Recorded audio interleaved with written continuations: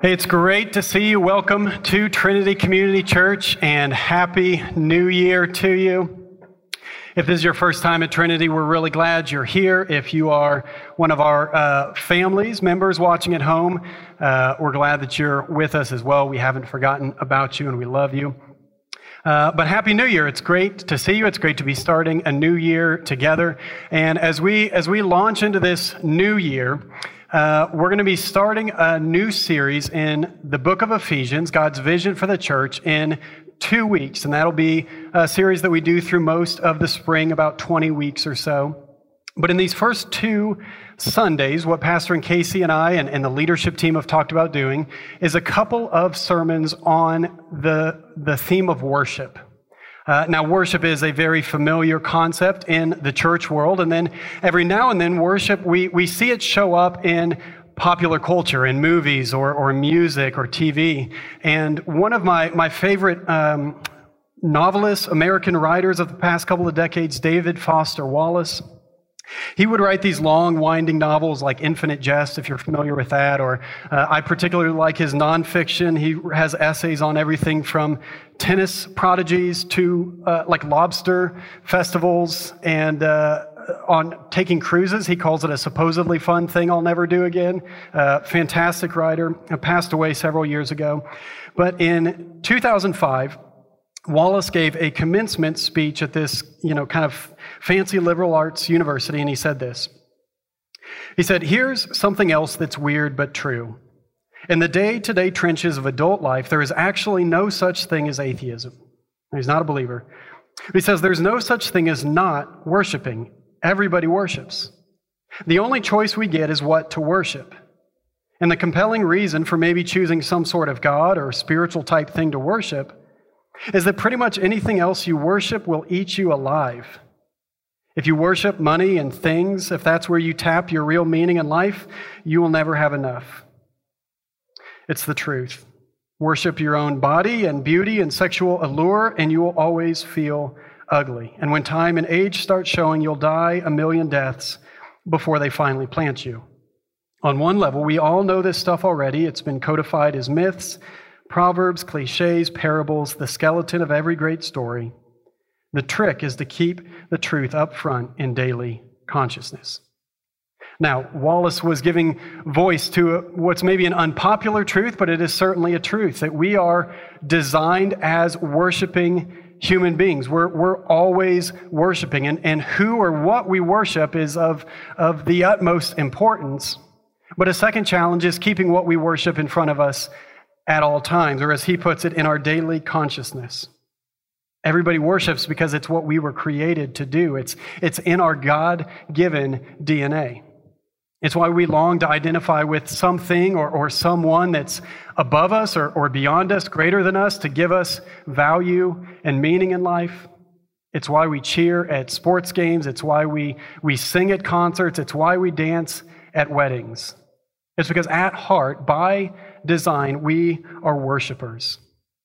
And so I'm calling today's message the foolishness of worship, because I want to look at worship in contrast to what the world thinks about worship. And I could do a psalm or a New Testament passage, but I love this one scene in King David's life in the Old Testament from 2 Samuel 6. And so what we're going to do this morning is walk through this incredible story. And then at the end, I just want to draw out some implications for our worship, not just in church, certainly in church, but also in our daily lives. So you can follow along on the screen. I'm going to be reading from 2 Samuel chapter 6, just a few verses at a time as we work through this text. So beginning in verse 1, it says, "David again brought together all the able young men of Israel, 30,000. He and all his men went to Bela in Judah to bring up from there the ark of God, which is called by the name of the Lord Almighty, who is enthroned between the cherubim on the ark. They set the ark of God on a new cart and brought it from the house of Abinadab, which was on the hill.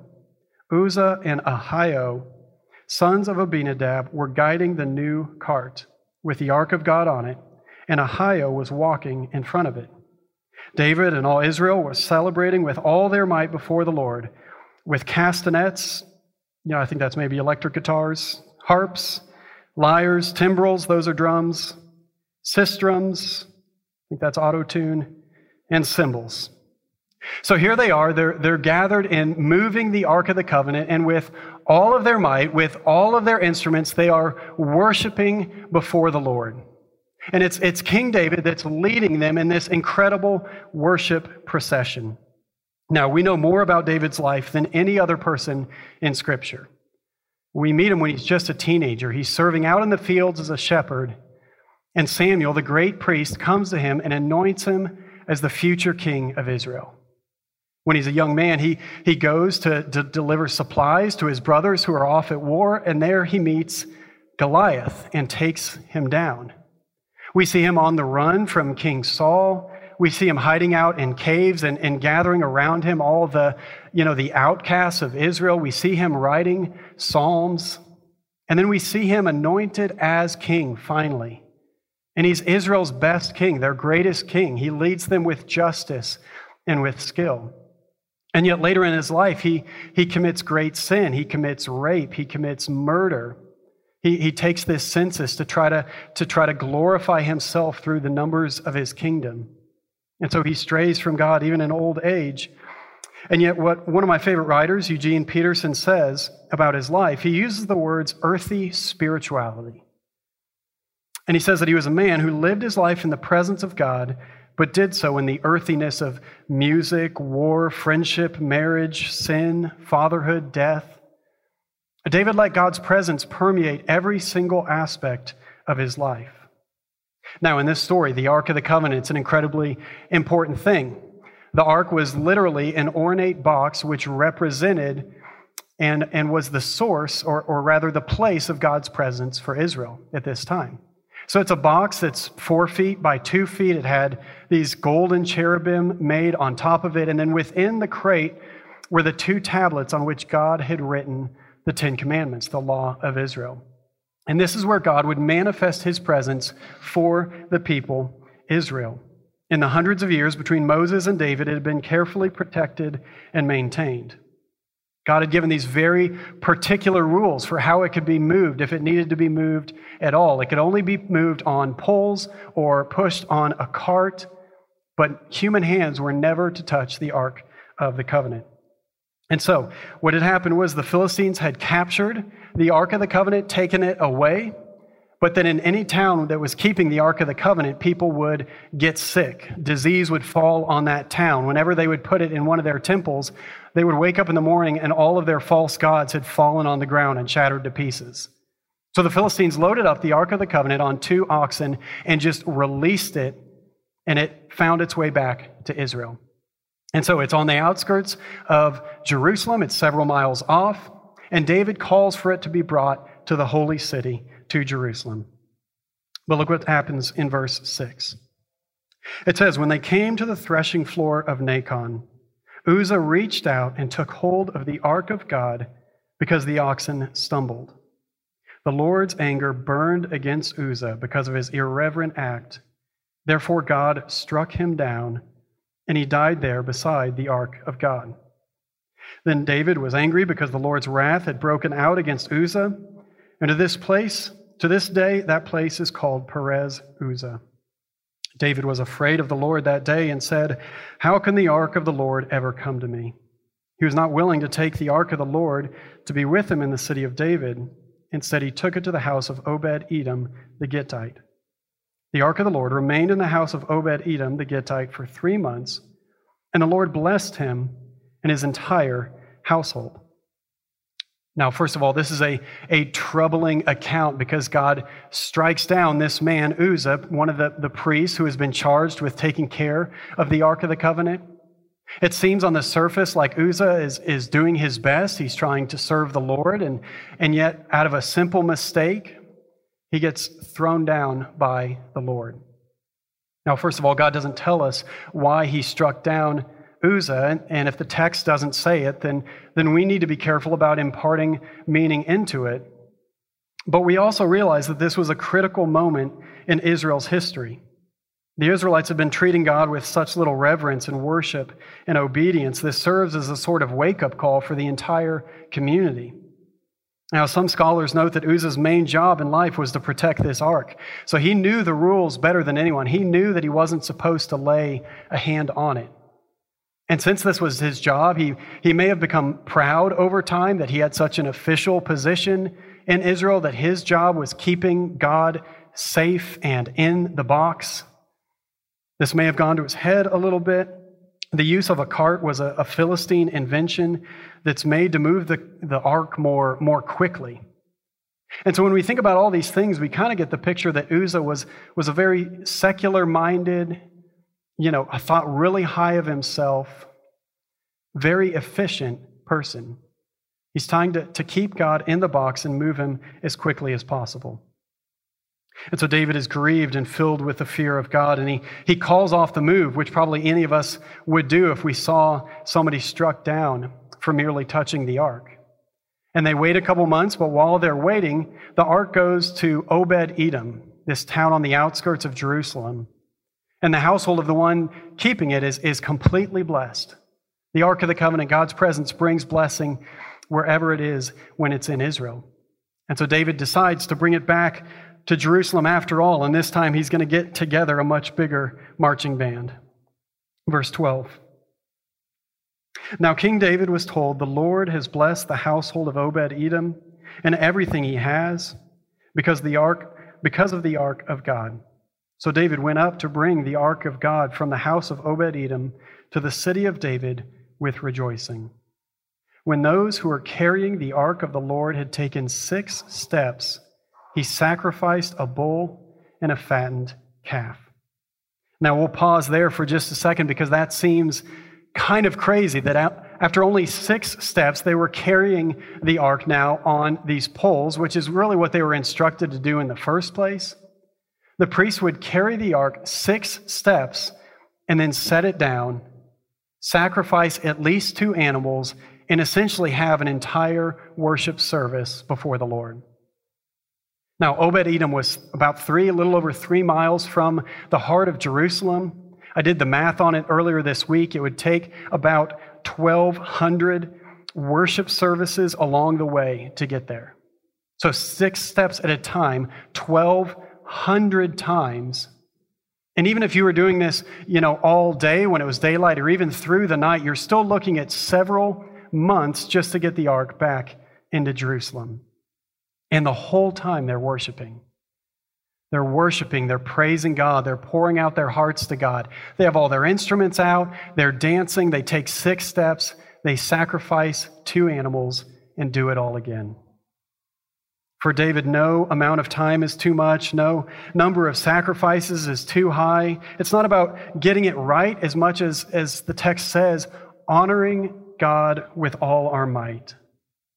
Now, if you can imagine being one of Israel's enemies watching from, the next hillside over, maybe the Philistines are looking down, thinking, what on earth are they doing? They're all out here like sitting ducks with no weapons, and they're moving 6 steps at a time. We could go down and literally wipe them all out, but they remember what happened the last time they messed with the Ark of the Covenant, and so they don't touch it.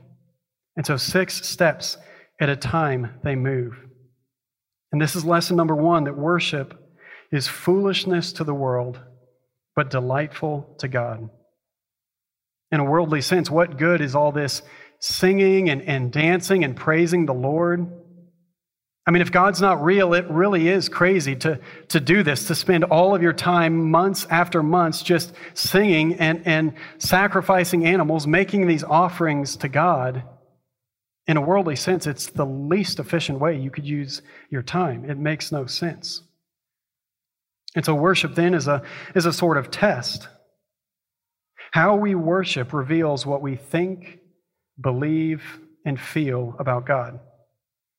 Now, we'll come back to that in a moment, but I want to continue going in the narrative. Verse 14. Wearing a linen ephod, David was dancing before the Lord with all his might, while he and all Israel were bringing up the ark of the Lord with shouts and the sound of trumpets. As the ark of the Lord was entering the city of David, Michal, daughter of Saul, that's David's wife, watched from a window. And when she saw King David leaping and dancing before the Lord, she despised him in her heart. Now, David is unfazed in his worship of God. He is in his own world here. He's singing, he's dancing. He's basically down to his linen drawers. I mean, it makes sense. It's the Middle East. It's, burning hot. They've been out here for months. And so he's essentially wearing a t-shirt and shorts. The issue that David is, it's not that he's being immodest. This wasn't like something you weren't supposed to do in Israel's culture. He's still fully clothed. The issue is that he's not acting very kingly. He's acting like an ordinary man. He's acting like a commoner. And so when Michal, the wife, looks down from her palace window from this lofty tower, and she sees him wearing a t-shirt and shorts and dancing with all of his might before the Lord, she thinks, that's not the king that I want to be married to. That's not how a king should act. And it reminds me of how Israel wanted a king in the first place, one like the other nations have. Now, God doesn't give them the king that they deserve, but he gives them a king after his own heart. When they finally reach the sanctuary, David, he calls this last great assembly, verse 17. They brought the ark of the Lord and set it in its place inside the tent that David had pitched for it. And David sacrificed burnt offerings and fellowship offerings before the Lord. After he had finished sacrificing the burnt offerings and fellowship offerings, he blessed the people in the name of the Lord Almighty. Then he gave them a loaf of bread, a cake of dates, and a cake of raisins to each person in the whole crowd of Israelites, both men and women. And all the people went to their homes. Now, nothing for David is too great in the worship of God. The Old Testament has regulations for what types of offerings you're to bring before the Lord for certain festivals and if you've sinned. And the offerings that David is bringing right now, they're in the voluntary category. These are not required offerings, and he's just bringing more and more and more animals to be sacrificed and offered up to the Lord. It's over the top. He didn't have to give away any food, and yet he's throwing open the storehouses and giving away the very best that Israel has, all in praise and celebration of the presence of God. It's all unnecessary, and that's the point. It's like the woman in the Gospels who comes to Jesus and breaks open her jar of perfume and pours it all out, anointing the feet of Jesus. All the disciples are saying to themselves, we could have done something better with this money. There's a more efficient use for this. And yet Jesus simply blesses the woman for her worship. Now, David finally returns home in verse 20. When David returned home to bless his household, Michal, daughter of Saul, came out to meet him and said, how the king of Israel has distinguished himself today, going around half naked in full view of the slave girls of his servants, as any vulgar fellow would. David said to Michal, it was before the Lord, who chose me rather than your father or anyone from his house when he appointed me ruler over the Lord's people Israel. I will celebrate before the Lord. I will become even more undignified than this, and I will be humiliated in my own eyes. But by these slave girls you spoke of, I will be held in honor. And then this sad and intense epitaph, verse 23, and Michal, daughter of Saul, had no children to the day of her death. Now that suggests that this was the overall posture of Michal's heart throughout her life, and that she never turned and confessed her sin to the Lord to be restored. Now, this story alone has so much power in it, but I want to move to just a couple of implications that we can draw out about our worship as believers today. First of all, worship is delightful to God. Praising God delights him in the core of his being. Worship, as John Piper put it, is an inner, authentic, Godward experience of the heart. And so there's an inner and there's an outward element to worship. Piper writes, the inner essence of worship is to know God truly And then respond from the heart to that knowledge by valuing God, treasuring God, prizing God, enjoying God, being satisfied with God above all earthly things. And then that deep, restful, joyful satisfaction in God overflows in visible acts of praise and visible acts of love in serving others for Christ. Now, I think this is a helpful distinction, that there are two expressions of worship, the inward heart level of worship and then the outward expression of worship. And these two things should be seamlessly connected in our hearts according to the Psalms and according to the teachings of Jesus. Worship is loving and treasuring God above all things, and then that inward adoring of God simply overflows out of us in worship, in praise, in prayer, and in service to the world. And so worship is delightful to God, but second, worship is foolishness to the world. Now, we've talked about this quite a bit here. Our culture in America is secular, meaning it's not anti-religious, it's not even non-religious, it's just a-religious, which means all religions are welcome as long as you sort of keep it to yourself. Now, unlike some previous generations, most of our peers have not grown up in church, and so they're not aware of this sort of God-sized hole that we can come and fill with the gospel. In a secular culture like ours, people go about making meaning and finding satisfaction totally apart from God. It's as if they're living a flat or a one-dimensional life, and they never have a need for something bigger or greater. They never see a need for transcendence. And so one philosopher calls it significance without transcendence. Now, my question is not merely how do we reach secular culture. First of all, it's how has secular culture reached us? How has it filled the church? How has it filled our hearts? And my thesis is that we believers, we often believe like secularists. And as worshipers, we often worship as secularists as well. Now, there are exceptions, of course, and what I'm thinking of here is the majority white churches that have done well to emphasize Bible study and theology, and services are professional and well done, and ministers are well trained and professional. But churches really struggle to sing. Now, again, there are exceptions, but I think in our sort of tradition or our tribe of churches, we really struggle to sing these days. I don't know if you ever watched Parks and Rec, but there's an episode where there's actually more than one episode, but it's a cult that comes and reserves parks when they think that their dragon god is going to come and wipe out the world with fire. All right, you remember that? And they're called the reasonableness. Is that right? Reasonableness, because it helps them get a reservation. They just say, well, that sounds reasonable. You can't not trust a group called the Reasonableists, even though they're kind of crazy. And as I think about it, I think in our world of churches, Bible study is very reasonable. Small group discussion is very reasonable. Standing in worship is very reasonable.